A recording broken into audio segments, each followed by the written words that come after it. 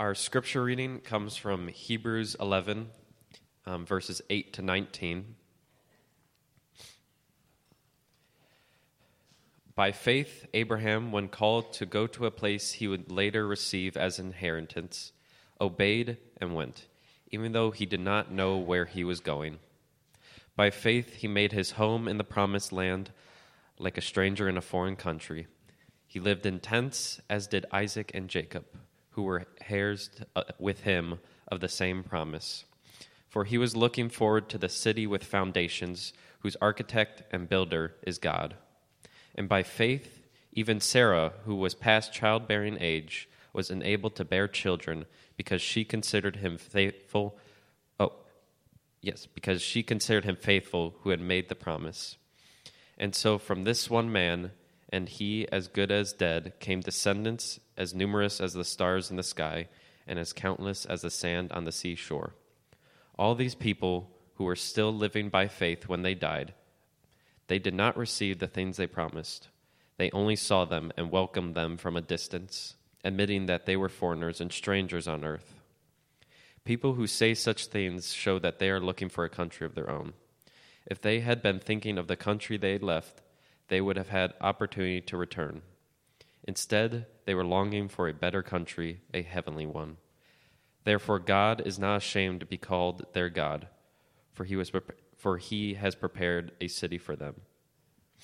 By faith, Abraham, when God tested him, offered Isaac as a sacrifice.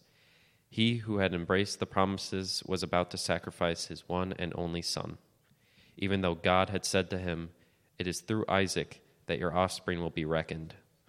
Abraham reasoned that God could even raise the dead, and so in a manner of speaking, he did receive Isaac back from death. This study on faith that we are working through over the summer months here out of Hebrews has been fascinating to me because it's beginning to clarify and rectify the misinformation that we've had about the Old Testament. And that is that the Old Testament is about a harsh and angry God. It's all about keeping the law to be accepted by God, and the only way you can please God is by following His rules. You know, the phrase the Old Testament is about the law and the New Testament is about grace has been repeated so many times in church circles that the church has become to believe the lie. But we found that the reality is that the Old Testament never did teach salvation by works. It's always taught salvation by faith. Faith has always been the only way to please God. Faith has been the only way to be reconciled to God. Faith is the only way to enter into a right relationship with Him. And as Hebrews put it, without faith, it is impossible to please God. And to make that point, the writer of Hebrews starts in the beginning of the Old Testament and works his way through the stories of the heroes of the faith. Coming from the history of Judaism, particularly the Old Testament, we've looked at Abel and the life of faith. We looked at Enoch and the walk of faith. And last week we looked at Noah and the work of faith. And in each case, we've seen that their relationship with God, their salvation, was a result not of works, but of faith. They believed the Word of God and therefore obeyed the Word of God, trusting in God, having faith in Him to fulfill what He had promised on their behalf. Now, the next Old Testament character that Hebrews mentioned is Abraham. And I don't know if you realize how pivotal of a character he is to the whole plan of salvation that God introduced. Abraham lived from about 2165 BC to about 1990 BC. So we're about 2,000 years now past creation. And in Abraham's day, a new era of human history begins. Before this, God has kind of maintained a sort of general relationship with the whole human race coming out of the flood. As He told Noah and the family, repopulate that earth. And so there's kind of a general relationship there until a very significant event occurred, and that was the Tower of Babel. When men built the Tower of Babel, which was really a manifestation of human pride and of idolatry, the general relationship that they had had with God was shattered permanently. And mankind was scattered all over the face of the earth, and their languages were confused, and they were all given different languages, and they couldn't talk to or communicate with one another. That was a price of revolting against God. And God abandoned them, and this was the first illustration of Romans chapter 1, where it says in verse 24, "Therefore God gave them over to the sinful desires of their hearts." Their choice, not His. And again in verse 28 there in Romans 1, God gave them over to the depravity of their minds. Their choice, not His. So now we have a world of people who have no connection with God. They have no languages in which they have received any revelation from God. There are no written revelations. There's no traditional revelations that have been passed down. People have become alienated and isolated from God. Romans 1:21 again, "For although they knew God, they neither glorified Him as God nor gave thanks to Him, but their thinking became futile and their foolish hearts were darkened." God abandoned them, gave them over to their immorality, their homosexuality, their depraved minds, as Romans continues to talk about. Folks, Romans chapter 1 is happening all over again, right here in our own country, and God is giving them over to the depravity of their mind. Their choice, not His. But in God's mercy, He had a plan. He's going to reveal Himself, but this time He's going to reveal Himself in a very specific way rather than a general way, through one man and the people who come from the seed of that one man. And of course, that one man was Abraham. Now, Abraham becomes the father of the people of Israel, and Israel becomes the nation through which divine revelation comes. And they will hear His word, and they will write His word, and they will proclaim His word to the nations of the world. Now, Abraham, they're going to be the means by which God is going to proclaim His gospel.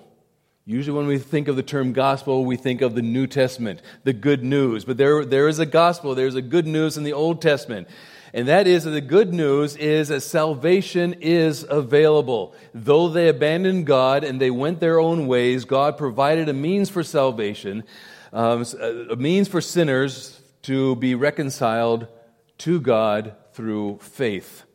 So Abraham becomes a central figure in salvation history, and so becomes a model or an example of faith, an exemplary faith for us.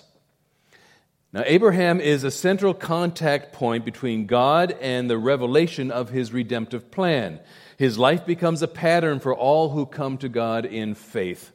So Abraham becomes that central figure, and his life is that pattern. And in Romans chapter 4, which Ben read some of this morning, the Apostle Paul, as he was proclaiming justification by faith, goes back to Abraham and writes in chapter 4, the first 3 verses, "What then shall we say that Abraham, our forefather, according to the flesh, discovered in this matter?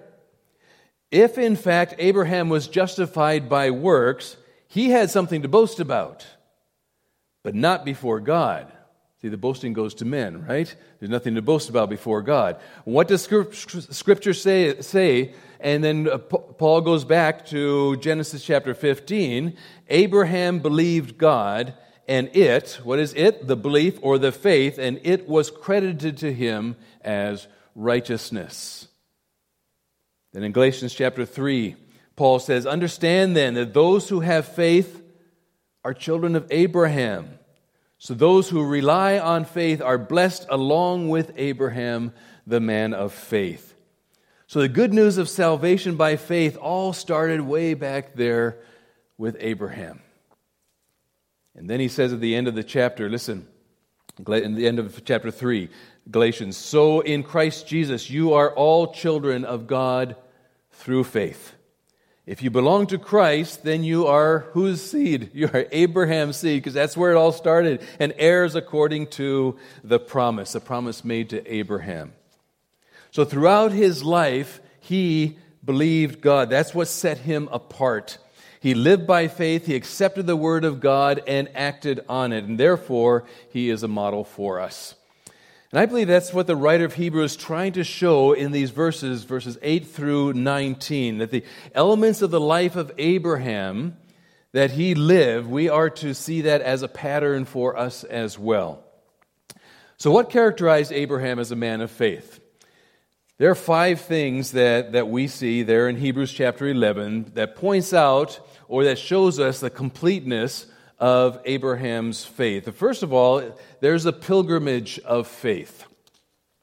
Verse 8 starts by saying, by faith, Abraham, when called to go to a place he would later receive as inheritance, obeyed and went, even though he did not know where he was going.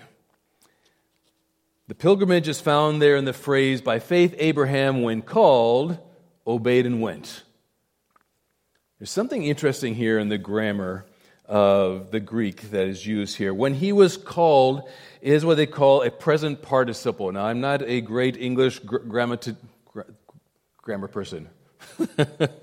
It refers to the response going on at the same time that he was receiving the call. His obedience then is immediate, so that in the very process of clarifying the call from God, the man is already in motion. It could have been translated, Abraham, while being called, was obeying. That's how quickly that process was going, how quickly was his obedience. It indicates how immediately he responded. And it's by faith, and it's this faith because he went out not knowing where he's going. He said, okay. And that was his response. He was only told that he would be receiving an inheritance. He didn't know where it was. He didn't know what it was. He had no clue. That's pretty serious faith. Leaving everything familiar, everything he knows, his first and only inclination was obedience. It wasn't like there was a travel agency with brochures about Canaan that he could go and check out Canaan and go and see if that was going to be convenient for him or his wife and his children as he wanted to raise family. It was obedience. It was an obedient pilgrimage of faith which started with separation. Again, a New Testament concept coming out of the Old Testament.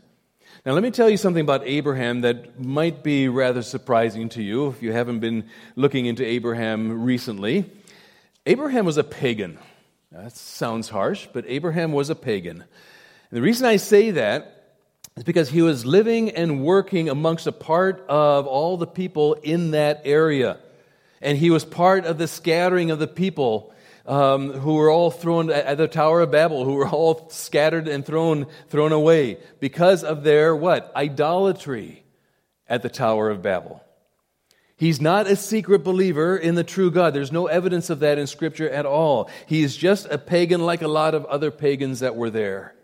And Scripture doesn't indicate that he was something special that caught God's eye to commend him. Listen to what we read in Joshua chapter 24, verses 2 and 3. Joshua said to all the people, "This is what the Lord, the God of Israel, says. Long ago your ancestors, including Terah, the father of Abraham and Nahor, lived beyond the Euphrates River and worshipped other gods." That's paganism. "But I took your father," this is God speaking, "but I took your father Abraham from the land." Abraham belonged to a pagan family in a pagan culture who worshipped other gods. He lived in a pagan city called Ur of Chaldea, which is not too far from the present-day Basra in Iraq. So we get an idea in our own minds. He lived until he was 70 years old in that area. He was not brought up to worship the great I Am, but God appeared to him, a divine appointment. That's how God works. Listen to what the Apostle Stephen says in Acts chapter 7, verse 2 and 3. The God of glory appeared to our father Abraham while he was still in Mesopotamia. Leave your country and your people, God said, and go to the land I will show you. That's amazing grace as he appears to Abraham in the midst of the paganism. There's no other explanation for God's choosing Abraham other than sovereign intention, sovereign purpose. The God of glory condescended to come to a pagan in the midst of hundreds of thousands of pagans living in a pagan culture, practicing pagan idolatry, and singles out Abraham and says, come out from there. Nothing is said about his morality because that is irrelevant. It was God's choice, and Abraham responded. Remember what Paul wrote in 2 Corinthians chapter 6, verse 17. He was actually quoting from Isaiah 52 and Ezekiel chapter 20, when it says, come out from them and be separate, says the Lord. Touch no unclean thing, and I will receive you. Old Testament concept brought into the New Testament as well. Come out from them. In John chapter 15, verse 19, Jesus says, if you belong to the world, it would love you as its own. As it is, you do not belong to the world, but I have chosen you what? Out of the world. Be separate, and I'll receive you. Abraham left the land of his birth. He left behind his home, probably some kind of pretty decent estate. He was a wealthy man. He severed his family ties. He left loved ones behind. He abandoned comfortable things. He abandoned familiar things to embrace what? Total uncertainty. But that's the thing. If we are serious about our faith, what does that mean? If we truly seek and love the Lord our God with all of our heart, soul, mind, and strength, the life of faith becomes willing because the life of faith is made willing by the empowerment of the Holy Spirit. That's what Jesus meant when he said, take up your cross and follow me.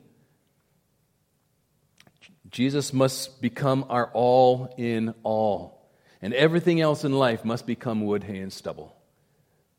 This is where every Christian's pilgrimage begins, when you separate from the world, when you separate from everything that is familiar and visible.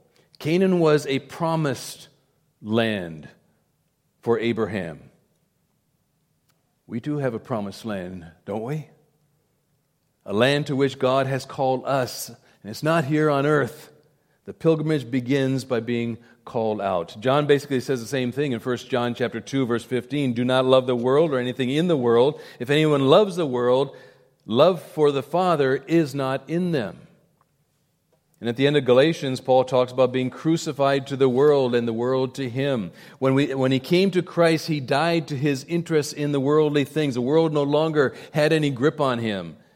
In James chapter 4, verse 4, it tells us that friendship with the world means enmity with God. And again in 1 Peter chapter 1, as obedient children, do not conform to the evil desires you had when you lived in ignorance in the worldly system, but just as he who called you is holy, be holy in all you do. That's the beginning of the pilgrimage of faith, of which Abraham is a model. By faith, Abraham obeyed and went even though he did not know where he was going. That's what Paul in Romans 1:5 calls the obedience that comes from faith. As God is speaking to us, we should be on the move to accomplish what he is asking. God expects us to have that obedience that comes from faith. And the question that we need to ask ourselves, do I really trust God? Secondly, we see the patience of faith in verses 9 and 10. By faith, he made his home in the promised land like a stranger in a foreign country. He lived in tents, as did Isaac and Jacob, who were heirs with him of the same promise, for he was looking forward to the city with foundations, whose architect and builder is God. He and his families are strangers in this new land. They don't own any property. They're living in tents. He's in the land of promise, but he's a stranger. He never really takes possession of that land, of anything. It's like living in a foreign land. He's a tent dweller along with Isaac and Jacob, who followed him there as well. In our NIV translation, it says, by faith he made his home. The Greek word for home that's used there is paroikeo. Oikeo means to live in a house. Para means alongside. Isn't that interesting? He's a foreigner living alongside of the people's homes that are in that land. The land is promised to him, but it's never really possessed. He and his descendants were there for 400 years until they were all taken and hauled off to Egypt. So he's separated from his old life. He's in a land that he really doesn't yet possess. He's a stranger in the world, living in a tent. He's a nomad. Got another New Testament concept going on there as well. It describes our lives as believers, doesn't it? Jesus, when he prays for his disciples in John 17, says, "My prayer is not that you take them out of the world, but that you protect them from the evil one. They are not of the world." We are living alongside. Someday this world will be ours when Jesus returns and establishes his millennial kingdom, when the earth will be renewed and the glory of God will fill the earth and Christ will reign and we'll inherit the earth. But right now we're just tent dwellers here. We're pilgrims living alongside the people in the world. Reminds me of that old chorus that said, "This world is not my home. I'm just a passing through." So here's Abraham. God's promise never seen by him in his life. He never owned land, wandered through Canaan as a tent dweller, and yet never abandoned his faith in view of a future promise. But this is the long-suffering, this is the patience of faith. And at times, I'm sure it was a challenge, yes, even for Abraham. And it's a challenge for us as well. His patience in faith is a model for us to remain faithful and keep our faith strong and joyful and full of anticipation and expectation in a long period between the moment of our salvation. Sometimes we get really excited when we're first saved, and then life starts setting in, and it's not quite that bubbly excitement that we may have experienced initially.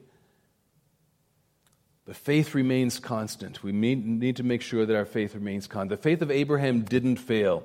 The faith of Isaac didn't fail. The faith of Jacob didn't fail. That's the patience of faith. That's a faith that endures, and that's the kind of faith that he exhibited. Enduring faith is the only real saving faith. Paul, writing to the church in Thessalonica, says, "Therefore, among God's churches, we boast about your perseverance and faith in all the persecutions and trials you are enduring." It takes strong faith to endure those persecution and trials. That was Noah's faith. In James chapter 1, we read in verse 2, "Consider it pure joy whenever you face trials of many kinds, because you know that the testing of your faith produces" what? Perseverance. Noah's faith was that which persevered, a faith that was patient. And what's the motivation of this? We go back to verse 10 there in Hebrews 11. "For he was looking forward." He was looking forward to the city with foundations whose architect and builder is God. This is fascinating. He was looking for the city which was built by God, not a city there in Canaan. He knew that that's not where it was going to be. He was looking forward to the heavenly dwelling of the saved. That's what he was looking forward to. Yes, even in the Old Testament. So how much did God really reveal to him? We don't have all the details, but he had to be revealing something. When God came to him, he must have told him that who he was, because if he was a pagan, he had to reveal himself as God and the Almighty One. He had to reveal what salvation was all about. But more than that, there was not only a land to which he was going to go physically that God would give him, but that there was going to be a city that God himself was going to build. That God would lay the foundation and be the architect and builder. He was looking, because Abraham was looking forward to that city. No wonder he could be patient in the land of Canaan. He could be a tent dweller there. He could wander for all those years, and he did that because his sights were on the heavenly city. He did exactly what we're told in Colossians chapter 3, verse 2 to do. Set your mind where? On things above, not on earthly things. What a contrast to Abraham's nephew Lot, right? Abraham lived in the land of Canaan, while Lot lived among the cities of the plain and pitched his tents near Sodom. We know all about the wickedness that was there in Sodom. Lot wanted the world. Abraham was looking towards heaven. And if we're looking continually at the things of this world in this life, if we're focused on trials and troubles and struggles or success and money and fame and pleasure, we become absorbed like Lot, and it becomes a destructive and even a damning trap for us. But if our focus is on heaven and on God's promises, then we can live in and through any circumstance in our life. Are there blessings along the way? Absolutely. But the supreme blessing is going to be eternity with God. Thirdly, we see the power of faith. Verses 11 and 12. And by faith came descendants as numerous as the stars in the sky and as countless as the sand on the seashore. Now, back in Genesis chapter 12, the Lord not only promises Abraham a land to possess, but he promises a great nation coming from his descendants. I will make you into a great nation, and I will bless you, and all the peoples on earth will be blessed through you. The promise was coming to Abraham. So he's waiting for a place, and he's waiting for a people, but there's a problem.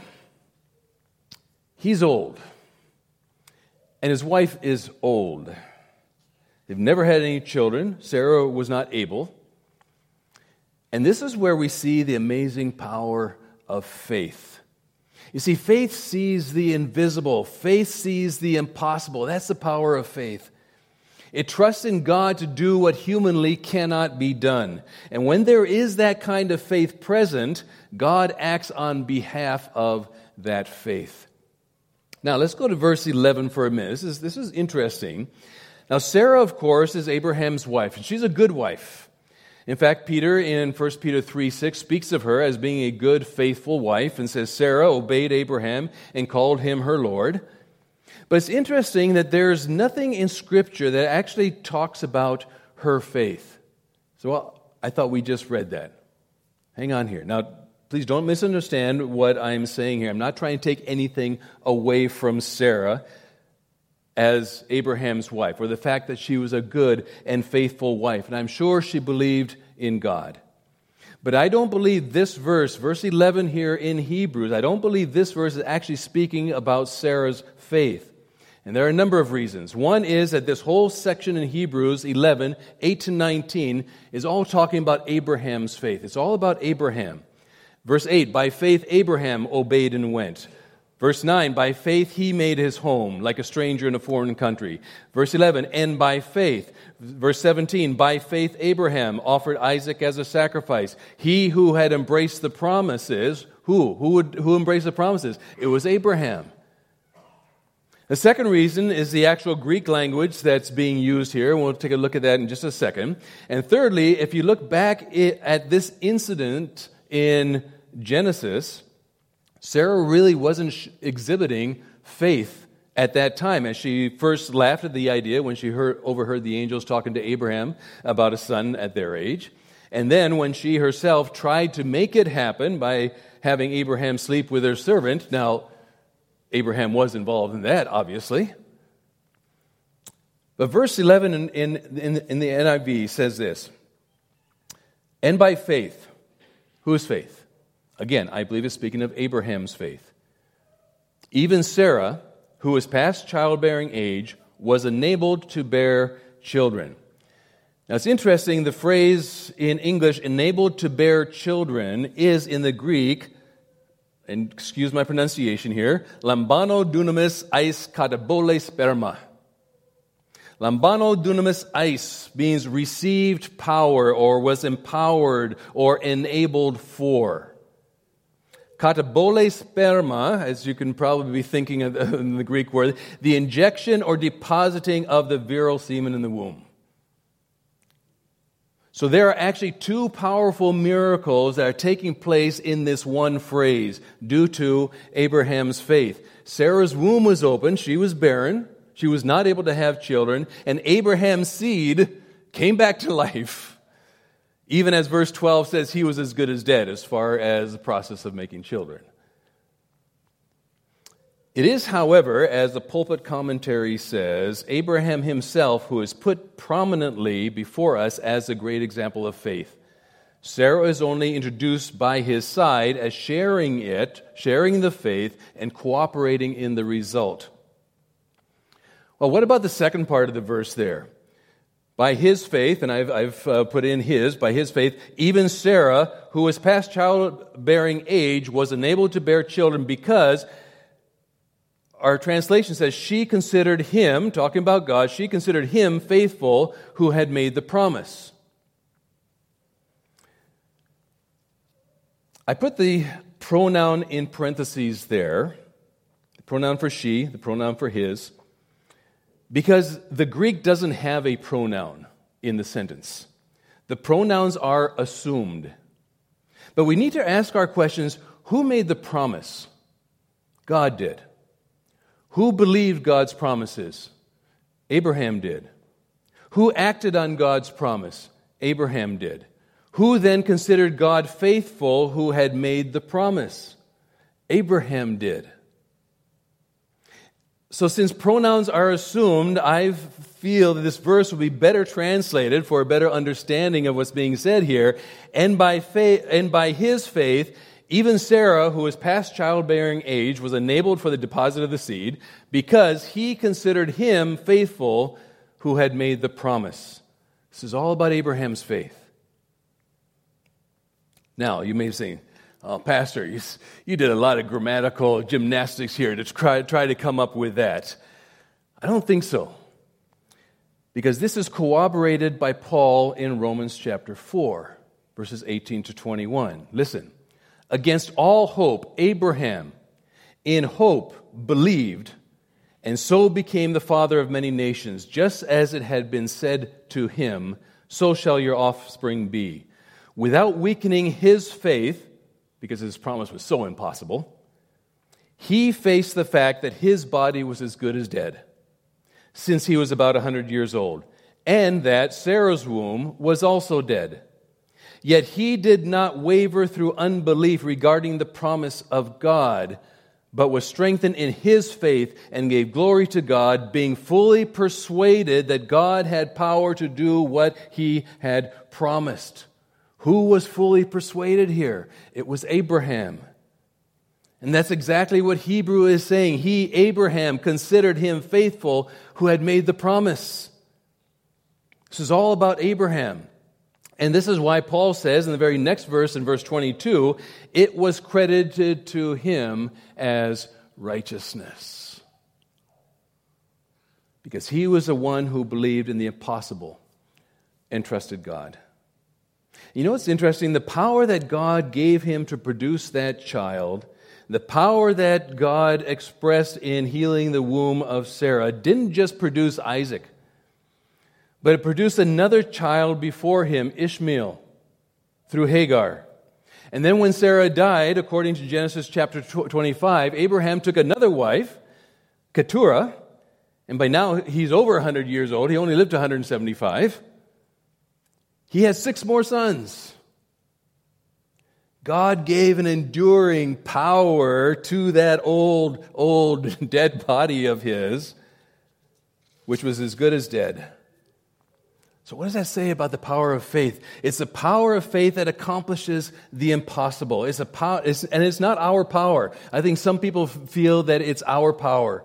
It's God's power. God makes promises that cannot be fulfilled on a human level and fulfills them to those who believe in him. One commentator put it this way: faith is the ignition switch to spiritual power that makes us useful and allows God through us to do the 30, 60, and 100-fold kind of harvest that Jesus talks about. Fourthly, we see the hope of faith. Starting in verse 13, going through 16. All these people, the people that the writer of Hebrews was mentioning, all these people were still living by faith when they died. They did not receive the things promised. They only saw them and welcomed them from a distance, admitting that they were foreigners and strangers in or on earth. Then he goes on to say, people who say such things show that they are looking for a country of their own. If they had been thinking of the country they had left, they would have had an opportunity to go back or to return. Instead, they were longing for a better country. What? A heavenly country. That's what they had their eyes set on. Because of their relationship with God, because of the absolute trust in God and in His promises, because of the trustworthiness of God's Word, it gave them that endurance and their perseverance for the future. And it gave them that positive hope in their faith to endure anything. It's the same thing that Paul was talking about when he said, I can do all things through Him who gives me strength. No matter what I have to go through or what I have to do, I can do all things through Christ. Back in chapter 1 of Philippians, Paul says, I desire to depart and be with Christ. That's what we really wanted to do, which is better by far. But it is more necessary for you that I remain in the body. Convinced of this, I know that I will remain, and I will continue with all of you for your progress and joy in the faith. It's because of that hope of glory that Jesus has promised that we have joy in our faith. The same hope of faith is seen in Psalm 27, verse 4, where we read, one thing I ask from the Lord, this only do I seek, that I may dwell in the house of the Lord all the days of my life. That's Old Testament hope. That's the hope of believers. And verse 16 ends there in Hebrews with one of the most stunning statements in the book of, or at least in this chapter, but perhaps the whole book of Hebrews. It says, therefore, God is not ashamed to be called their God, for He has prepared a city for them. You know, we usually talk about people being ashamed of speaking about Christ, or admitting that Christ is our Savior, or admitting that we actually believe in the true God. Have you ever paused and thought, is God ashamed of being called my God? Something to ponder. There's a final note, and perhaps the greatest credential of Abraham's faith, and we call it the proof of faith. Final and ultimate test is it starts in verse 17. By faith, Abraham, when God tested him, offered Isaac as a sacrifice. He who had embraced the promises was about to sacrifice his one and only son, even though God had said to him, it is through Isaac that your offspring will be reckoned. Now, you know the story from back in Genesis 22, but let me refresh your memory a little bit. It says sometime later, God tested Abraham, and He said, Abraham, here I am, he replied. Then God said, take your son, your only son, whom you love, Isaac, and go to the region of Moriah. Sacrifice him there as a burnt offering on a mountain I will show you.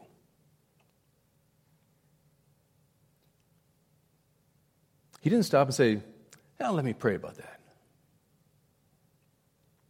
Early the next morning, Abraham got up and loaded his donkey.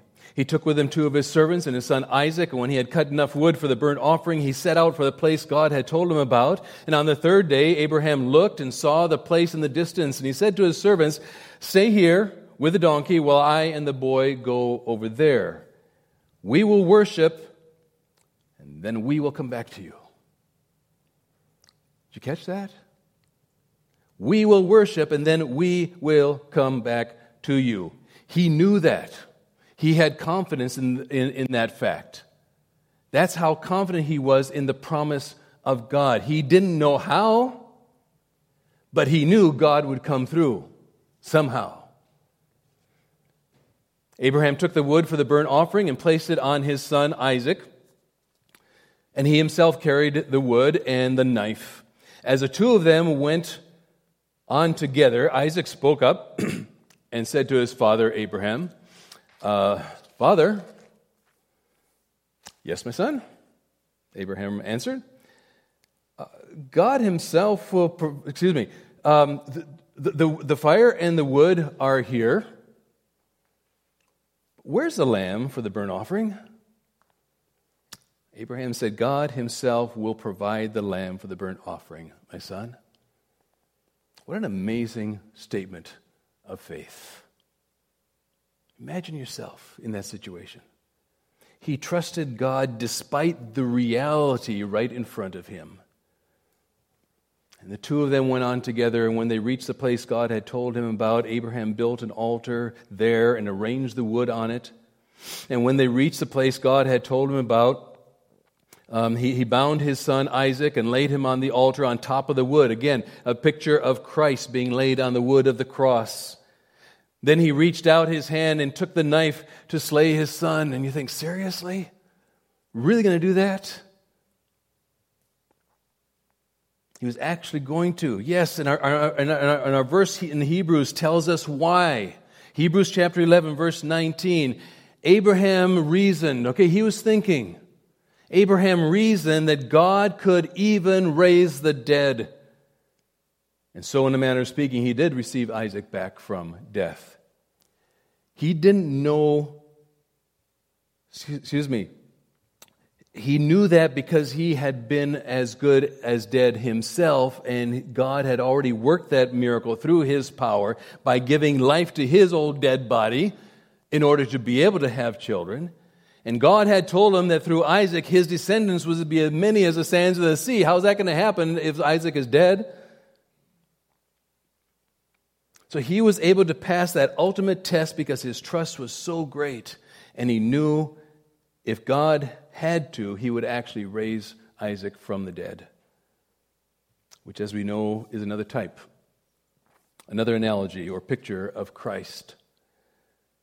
Except Jesus actually died and rose from the dead. Isaac didn't.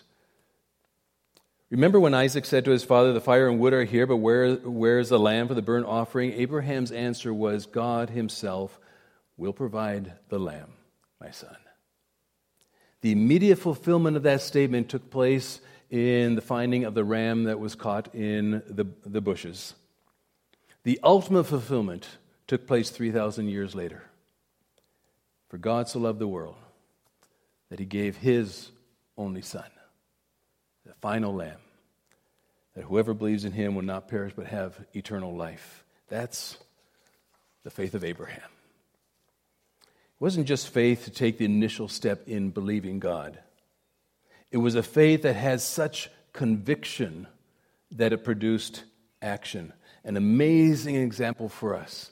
And in our own pilgrimage of faith, because we are all on a pilgrimage of faith, do we have that patience and that hope and that endurance to pass any test that God puts there before us? To do whatever God asks of us, even if it would cost the life of our children or perhaps ourselves. In a moment, we're going to stand and sing a song. It starts out by saying, "You call me upon the waters." The great unknown. That's what Abraham, it's great and I have no clue. You call me out upon the waters, the great unknown, where feet may fail.